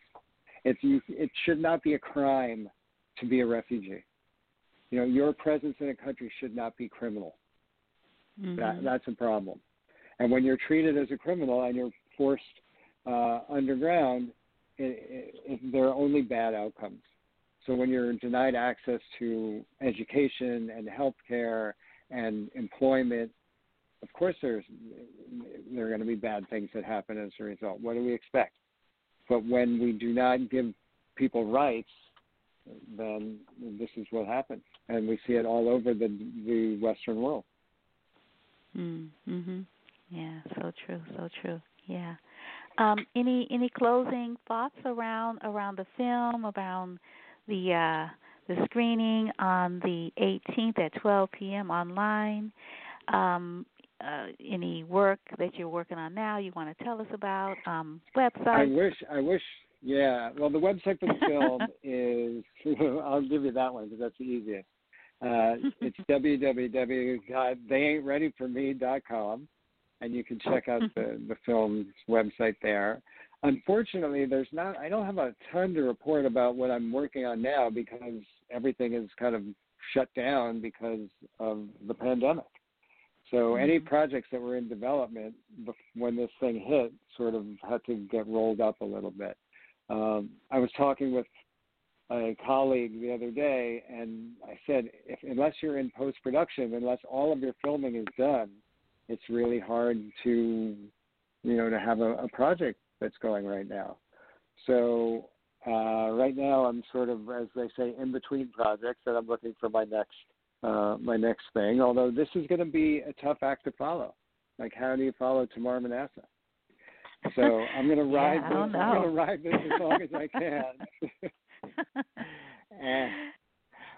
But I'm excited for the West Coast premiere of the film. I only wish that I could be there. I only wish it could be in person, and also to have Tamar there, because as I said, when she comes for a Q&A after a screening, audiences just go nuts, as they should.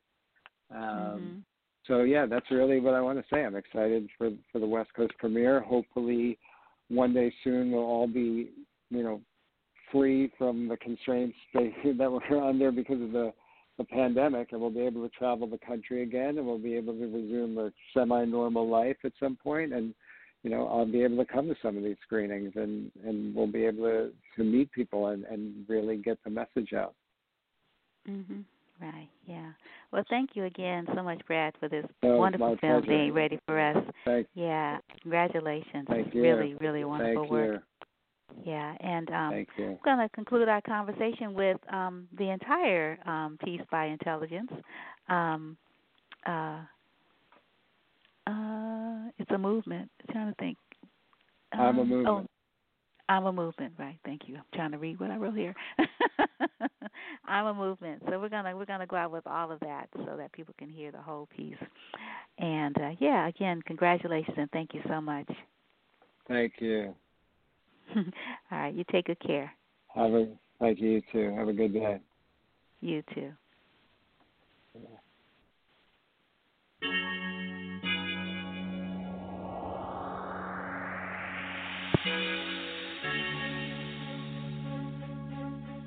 I made it to the top and I'm never coming down. They wanted me to flop, but instead I run the town. I'm rolling in a drop, I'm headed for the clouds. Hit them haters yelling stop, I continue with the rounds. I'm reaching for the yacht, stepping in battlegrounds. I deserve to the knock, opportunity pounding. You can listen or just watch. Promise you I'm astounding, give them everything I got and watch the plan from underground. Now wait, you really trying to tell me I ain't fresh phenology? No gimmick, no ghost and no apologies. Or better yet, no smoke, just terminology. But see, I get it, it's my biology. Prophecy over probably, quality over quantity. Harmony when I'm zoning, philosophizing. Logically, consciously, I'm dividing the lines from the arteries. Audibly, I'm controlling the flow. It's all eyes on me, and best believe that I'm predetermined to win. Hey, and I'm back at it again. In the final second, I elevate in my direction. Leave them to wonder why they ever second guess me. They never recognized a queen. They never saw that I was backed by a king. So my arrival is more than what it seems, and my survival is more than what it means. I'm a movement. They wonder if I lose. See, I'm watching as I'm watching like I have a choice to choose. And I was born to win, born to be amused. And when the dust settles, rose petals feather when they bloom. Now, riddle me who? Intelligence on the move. I know you sleeping, believing is what I do. And I leave them with a few of them iller thoughts for you to sum. I'm the one who's realer, my inner killer will mirror none. We've been overdue, and now I'm running over you. The lack of women in the game is something that I'm over to. Get over you if you refuse to see the news, cause I'm over being divided and blindsided over truth. Being the young, understand I will ever do. 30 to life of being gifted, I supply the truth. Look in the light, I know you blinded by the cues, but I'm hoping that you're soaking in decoding. And all eyes on me, and best believe that I'm predetermined to win. Hey, and I'm back at it again. In the final second, I elevate in my direction. Leave them to wonder why they ever second guess me. They never recognized a queen. They never saw that I was backed by a king. So my arrival is more than what it seems, and my survival is more than what it means. I'm a movement. Tamar is a movement. Yeah, so you definitely don't want to miss this particular film. So you need to go to the website, jfi.org, and get your tickets for opening night at the drive-in, and get tickets for the other films that you might want to check out. But definitely don't miss this online screening with a Q&A with Tamar, the subject of this wonderful film, They Ain't Ready for Us, directed by Brad Rothschild. So I am going to close with a rebroadcast of Don Porter, director of the film John Lewis, Good Trouble. And we saw John Lewis in the film Truth to Power, Barbara Lee Speaks for Me. Yeah, it's a really, really wonderful film. Truth to Power, Barbara Lee Speaks for Me, directed by Abby Ginsberg, and Shola Lynch, consulting producer. And, it's really exciting.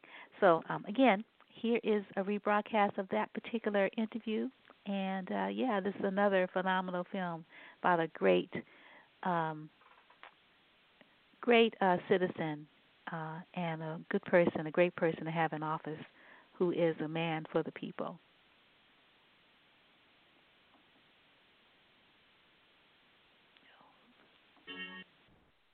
Oops. Wrong place. Here we are. Hello? Hello. Hi. How are you, Ms. Porter? This is such a marvelous film. Thank you so much for making it. Oh, thank you. I appreciate that. It's good to talk to you. Yeah, it is just, oh my goodness. It is such a wonderful story about such a wonderful man that, we thought we knew. But we really don't know. That's exactly how I felt. Okay. You mean that's the way you felt as you were making the film, or that's why you made the film, because you knew that? No. Oh.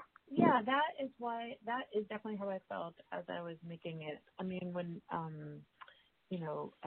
first of all, thank you for writing. I really appreciate it.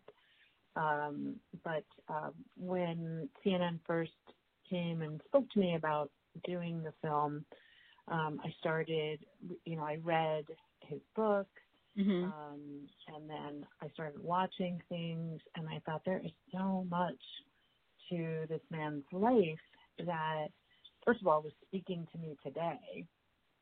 But second of all, I thought it's so important that we know how a John Lewis became a John Lewis.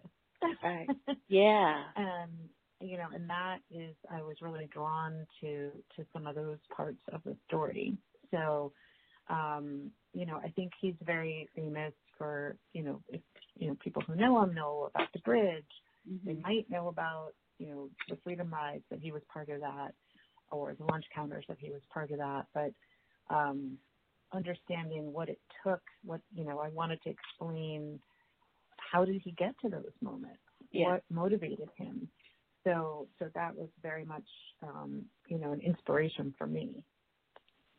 Right. Yeah. And I was just thinking as I was watching the film again early this morning to prepare for this conversation, how the timing, you couldn't have planned it. Yeah. It just seems like it was like happening, being orchestrated, in a place beyond, the temporal. Yeah. Oh, yeah. That was certainly not planned.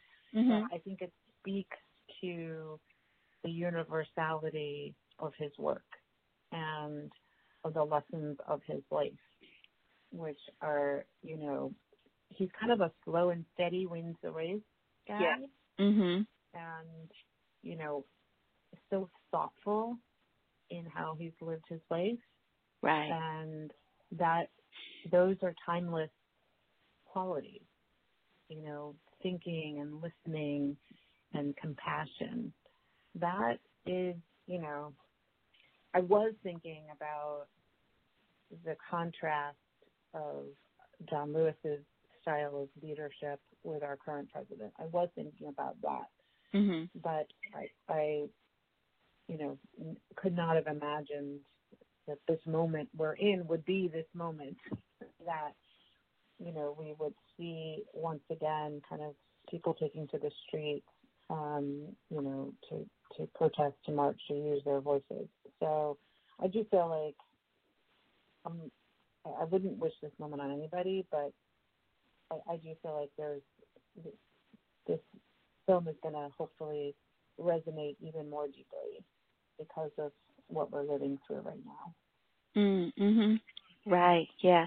And there were so many moments of crises, and because he's a historic figure, we kind of know that things are going to be all right. Right. because we're here and things are all right.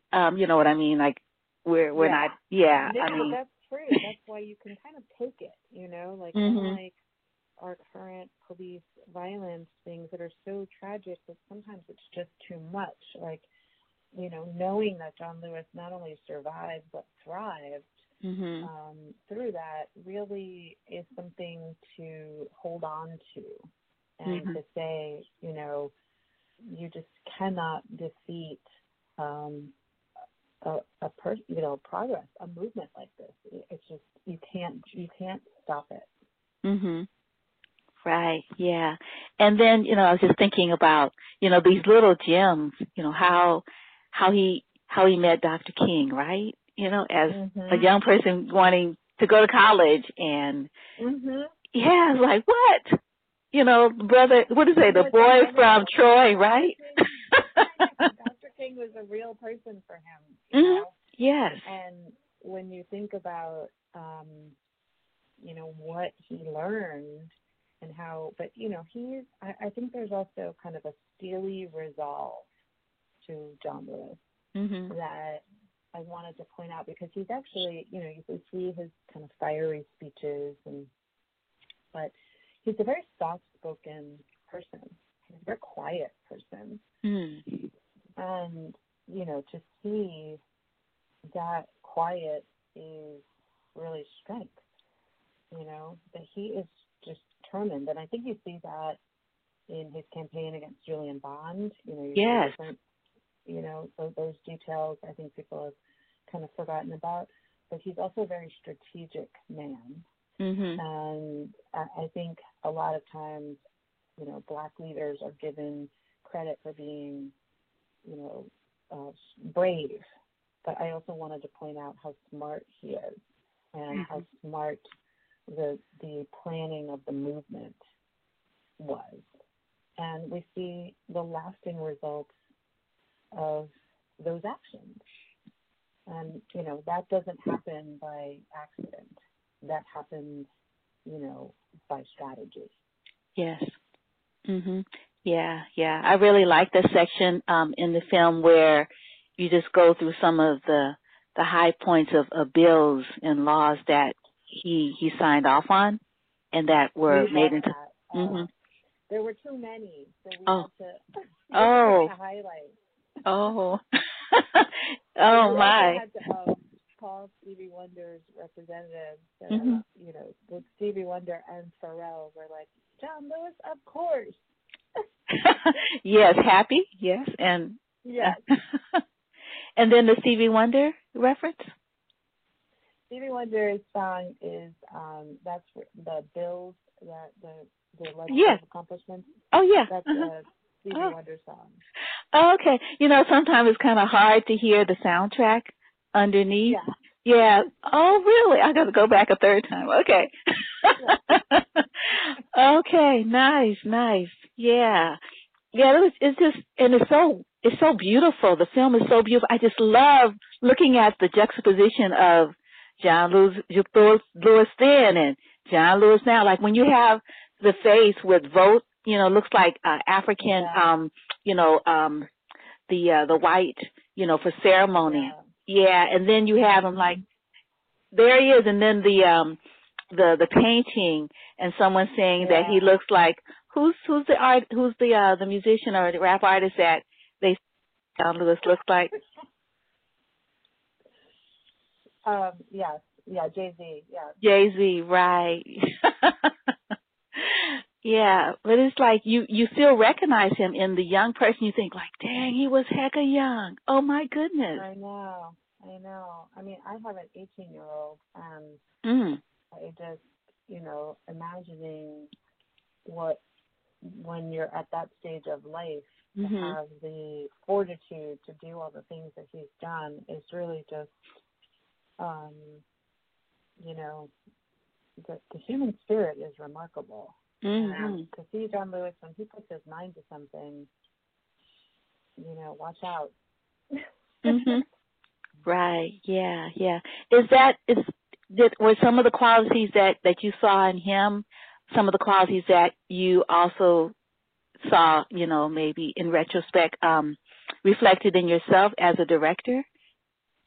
Because you've made some pretty remarkable films in your career, and like this film is just like, oh my goodness, you're probably going to get all kind of awards, because it's just such a lovely work and it's such a great collaboration. I want you to talk about that too, like all the moving parts to this work, behind the scenes and things like that. I would not say that. No, I think John Lewis is. I would think I would say like he sets a bar to which I'm always like aiming. Yes. And one of the things that he is so remarkable, he's just tireless. He just, and I think that's partly because of the way that he lives his life. Like studying philosophy, studying religion. He made a choice he actively decided what he believed to be a moral way of living. And so because of that, he's very peaceful. As fiery as he is, he's very quiet, funny. He's a happy person. And, that made a big impression on me. That those qualities, that is part of longevity, is not allowing yourself to be consumed with anger. And there's a lot he could be angry about. So he, I think, does something a lot of us should do, which is he uses his anger as inspiration, and he doesn't let it consume him. Mm-hmm. He recognizes, that he lives his life in a very full and positive way. And I think that that's why he's had such a long career, such a long, successful career. So, but this, I think this film was a joy to make. I mean, these times feel so dark and so, just angry. And this was like, it was a way to be creative. It was a way to really, study my ancestors. Yeah. It was just something that was so uplifting, knowing what these people accomplished. And then even things like working with the composer. So the composer is a woman named Tamara Cowley, mm-hmm. and she had done the music for Mudbound. And, in talking with her, I really want you to write a modern spiritual. Mm-hmm. I want to be taken on a journey. And she just understood it. I'm not a musician, so I can't describe that musically, but she just got it. Mm-hmm. And she understood how important the land is to yeah. family with. Yeah. And, for so many Black people who do not, who that connection has been broken. Mm-hmm. And I think there is something to the fact that he knows where he comes from. That's why we put the, scene of him going back to his, family home and visiting his sister and seeing his parents in the cemetery. He knows where he comes from. Mm-hmm. And he, continues to draw on that strength. And I think that's part of the reason why he's been so, he's had such a long career. Mm-hmm. Yeah. And even in his, being able to like touch the ground, and that Mm-hmm. it's been in the family, all these years, and the wonderful, I just love the scenes, with his big brothers and sisters, Yeah, that is so precious. Oh my goodness. Mm-hmm. Yeah. And, and I don't know if he'd really heard them speak that way before. Oh, wow. Like, yeah. So often you don't know how your actions, it certainly impacts his family. And mm-hmm. they were frightened for him, but they're so proud and supportive of him, mm-hmm. of Robert, as they call him. mm-hmm. And I think that was kind of a blessing for all of them to be able to, essentially what they're saying is, we love you, mm-hmm. And in saying, when you watch the scene with the siblings, you look at one of his brothers, wipes a tear away. It's still that fresh how worried they were for him. Mm-hmm. Because, Black people were living in a time of terror. Yes. And I don't, that is something John Lewis has that I don't have. I am not that brave. And, I'm just grateful that he is, but he's not only brave, but smart. Right. Yeah. Yeah. And pointing out how smart those activists were and how they planned their actions. Mm-hmm. So that, look at when you think of what they were trying to do, it was so modest. They were trying to have a hamburger and a Coke mm-hmm. in a diner or ride a bus. So, it just, I was really inspired by how they strategically set about getting to the change they wanted. Mm-hmm. Right. Yeah. And then, being able to see, Representative Elijah Cummings, whom you dedicate the film to, that was really beautiful. And Congressman James Clyburn, what he said, and yeah, and some of his other peers saying, wow, well, gosh, we're the same age. mm-hmm. Mm-hmm. I really wanted their perspective in the film. So it was like you have the perspective of people who were the newcomers, coming in, yes, but also the people who were there. And I love, Representative Clyburn says, I was never as nonviolent as John. yes. And it really, shows you, I think too often Black people are portrayed in one dimension, and as if we don't have a range of complicated feelings. And so having his peers speak to, kind of what it was like when you had to make those choices. How am I going to respond to this injustice? What is the way that I'm going to do it? So I just felt really, it was heartbreaking to us when Representative Cummings passed, because he just gave us the most beautiful interview. And he was the first person to, kind of track us down to do an interview. Nice. Yeah, I think I don't know how often it is that people line up to be in a movie, but people definitely lined up for the congressman. So This was a very joyful project. Yeah. I remember, reading in the notes that, John Lewis is the conscience of the, Conscience of the Congress. Yes. Nancy Pelosi called it. Oh, okay. Right. Okay.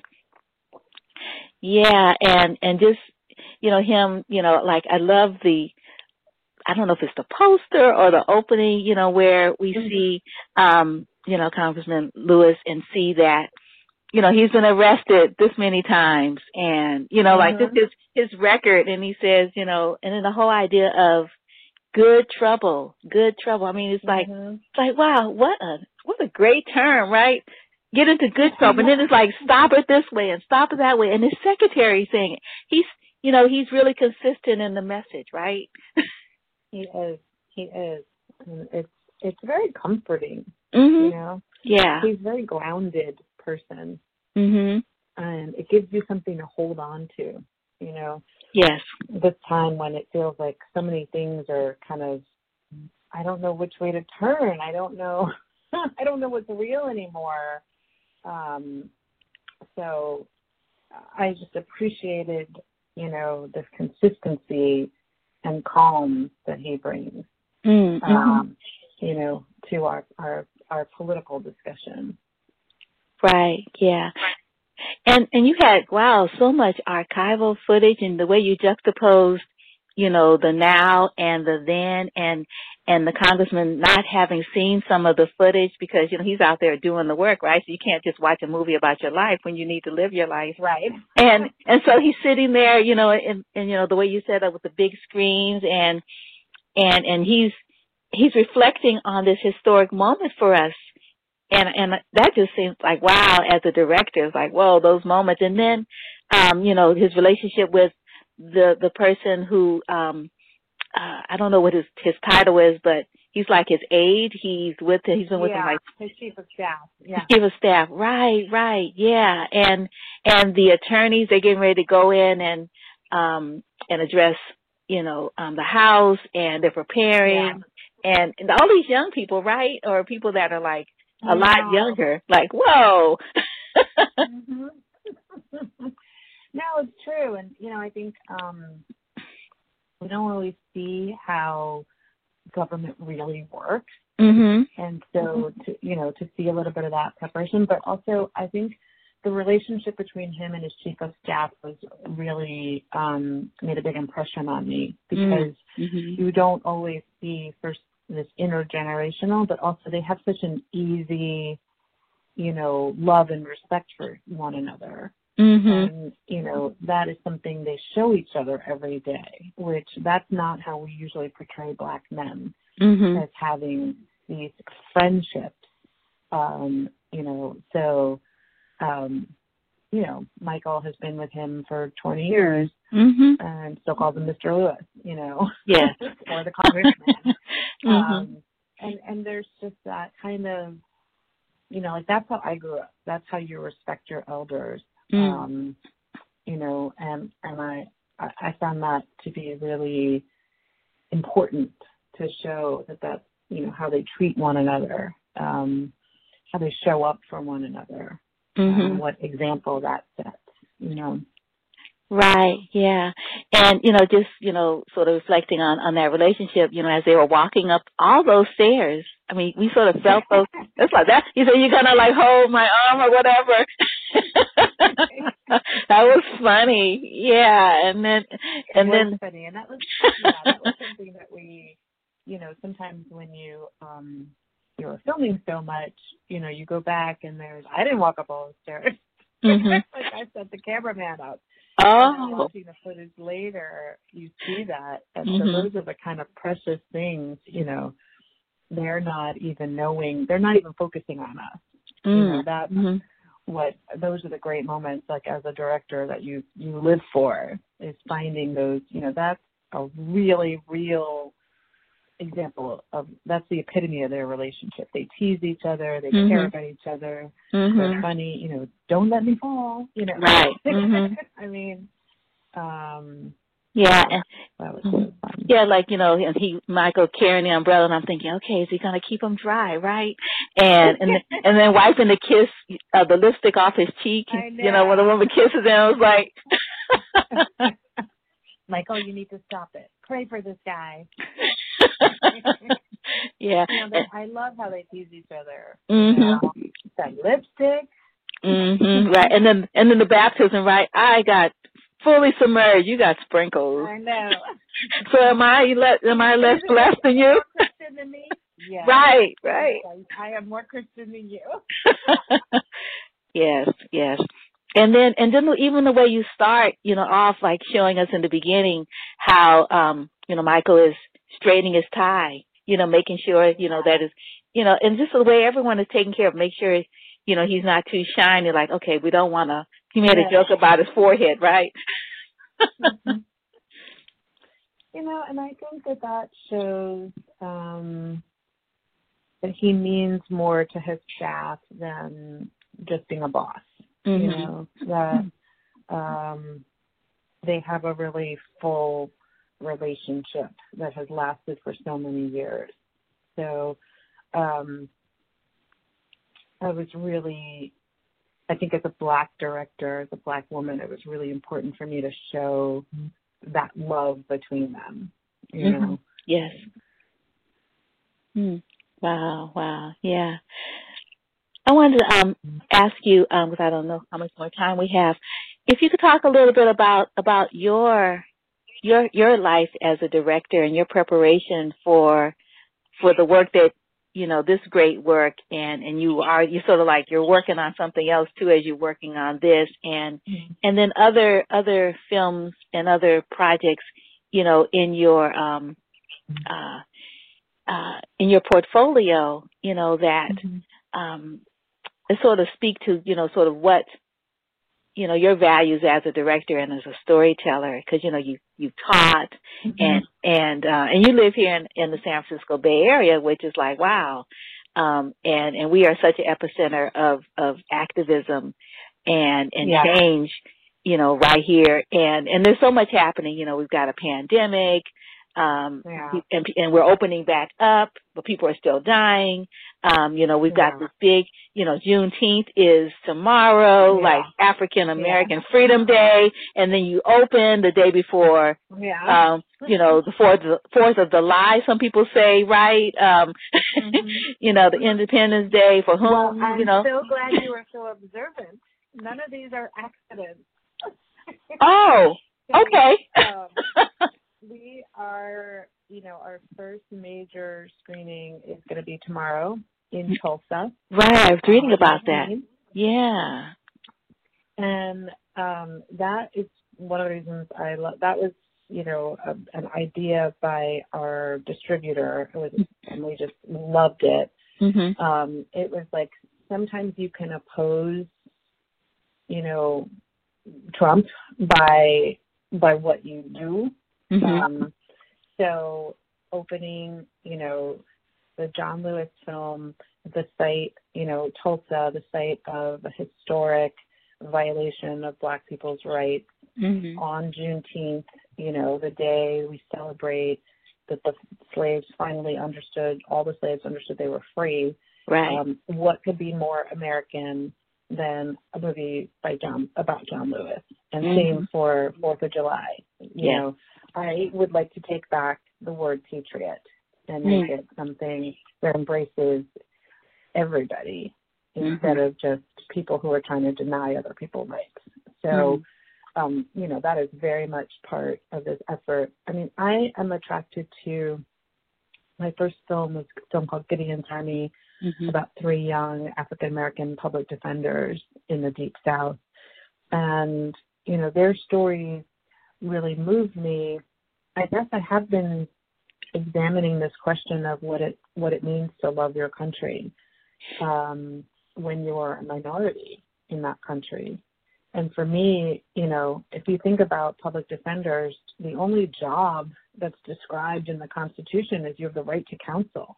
You have the right to a lawyer. We are not supposed to lock people up without, you know, due process. And that is what a public defender does for free, for the poorest of the poor.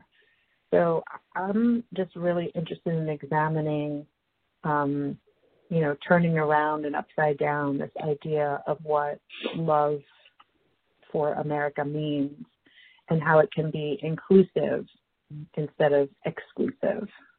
So I think a lot of my films are examining that question one way or the other. Right, yeah. And are you a native to California, to the Bay Area? Like, were you born and raised here? No, I am a native New Yorker, born in Brooklyn, raised in the Bronx and in the New York suburbs, and very proud of my New York roots. So, you know, newer to the Bay Area. We've only been here about 5 years. Okay. But I really appreciate the creativity of the Bay and how values are so often part of the conversation about how you live your life, you know. And I feel like, you know, on the East Coast, we kind of march through things, you know. On the West Coast, there's a little more reflection and kind of there's a lot of community that I really enjoy in certain neighborhoods in the Bay Area. So it's been fun getting to explore the West Coast. Right. Yeah. I was just thinking about you know, the wonderful scene with Secretary Smithsonian Secretary Lonnie Bunch. Lonnie Bunch, yeah, that's really beautiful. Them sitting there, you know, just in each other's company, just watching the waterfall. Right? That's just like a moment of stillness. That's just really beautiful. Because there are moments of stillness in the film, and these moments like when he says Mr. Lewis says that when his fear went away, you know, like it was like no stopping him, you know, after that, you know, what is it, not Freedom Sun, but the bus when they were, Freedom Rides. Freedom Rides, yes. You know, I think that's such an important point, and I think it's also very relevant today, is strength isn't always accomplished by screaming. It can be very quiet. And, you know, I think an example Mr. Lewis gives to all of us is, you know, that he is resolved. He is calm and focused and purposeful and resolved. And, you know, I definitely see the wisdom and the effectiveness of his strategy. I think you do need people lighting stuff on fire, and you see that in his personality too. By lighting stuff on fire, I mean lighting, you know, being really vocal about injustice. I absolutely, you know, believe in that. But I also think when we're looking to structural, systemic change, you got to take the long view. Mr. Lewis really provides, a guide to one way of that happening. Mm-hmm. Right. Yeah. And, going back to, I don't know what Congress it is that was sworn in that's in your film, but when we have all of these new, voices, in the Congress, and particularly when the Congresswoman from Detroit, Michigan, Rashida, I don't know how to pronounce her last name, when she talks about Tlaib, when she talks about when she was a child watching, the Representative Lewis on the television, it's like, wow, just I'm like, and now she's his peer, like, whoa. I know. You're like literally seeing the baton be passed. Mhm. Yeah, those are some wonderful interviews. That is like, wow, that's sort of showing, his longevity, like, and after that too. Yeah, I felt like that a lot, and I felt like there's so often we have bad news, and I think at this time when we are literally worried about the future of democracy, to me it was important to show that there are people who are learning from the right teachers, and they're going to make their own way, but part of their education is going to be studying a calm and effective leader. So I found that comforting. Right, yeah, and it was really beautiful, sort of having it, all of the, the current, I guess, electoral process, the having the results coming in and seeing sort of how they all get together and they they campaign for each other and cheer each other on, and then they sit and watch the returns and they say, okay, we got that one. Oh, and I've never seen that, like, because how many of us get to hang with representatives, right? So exactly. No, that was really a lot of fun. Yeah, and then and then seeing the Georgia Representative Stacey Abrams, what happened with her, and she's actually Elihu Harris and Barbara Lee, they have a series a speaker series. So a lot of these representatives, some of the older ones, we've seen before because they have the Martin Luther King Jr. Center is here in the Bay Area, and so it's like, oh, I've seen Congressman James Clyburn speak here, and so anyways, it was really kind of cool seeing them on the screen and hearing these other stories, and we've actually seen them here in the Bay Area. Stacey Abrams, because of COVID-19, she wasn't here physically, but we saw her, via, an online platform recently. So that was kind of cool. Hey, Wanda, I'm yes. so sorry to interrupt, but we need to wrap it up for Dawn's schedule. So are you all set, or did you need anything else? Well, I wanted her to have some closing words, if that was okay. Of course. Thank you.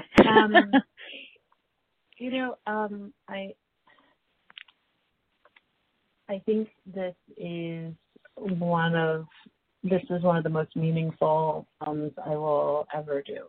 And that is because I think John Lewis is a once-in-a-lifetime person, an example, but I think his message, there's something in his actions that we all can emulate, that we all can follow. So I may not ever be as strong or resilient or determined as John Lewis, but I can try. And he couldn't see the future for himself, but he imagined it. He didn't see it around him when he was growing up, but he was able to imagine it. Yes. And I think if a John Lewis can imagine that, I can certainly imagine the future I want for my children, and for the world that's coming up. It's coming up for all of us. So thank you so much for writing. I really appreciate it. Oh, you're welcome. Thank you so much for the work that you do, and have fun tomorrow at the screening in Tulsa. That's going to be so awesome. Yeah. I can't be there. It's virtual, but will be pending. So yes, we'll be in the new iteration, but you'll be there. Like, yeah. Totally. Good to talk to you. Good talking to you. Sure. Thank you both so much. Bye-bye. Have a good day. You Bye. too. Bye.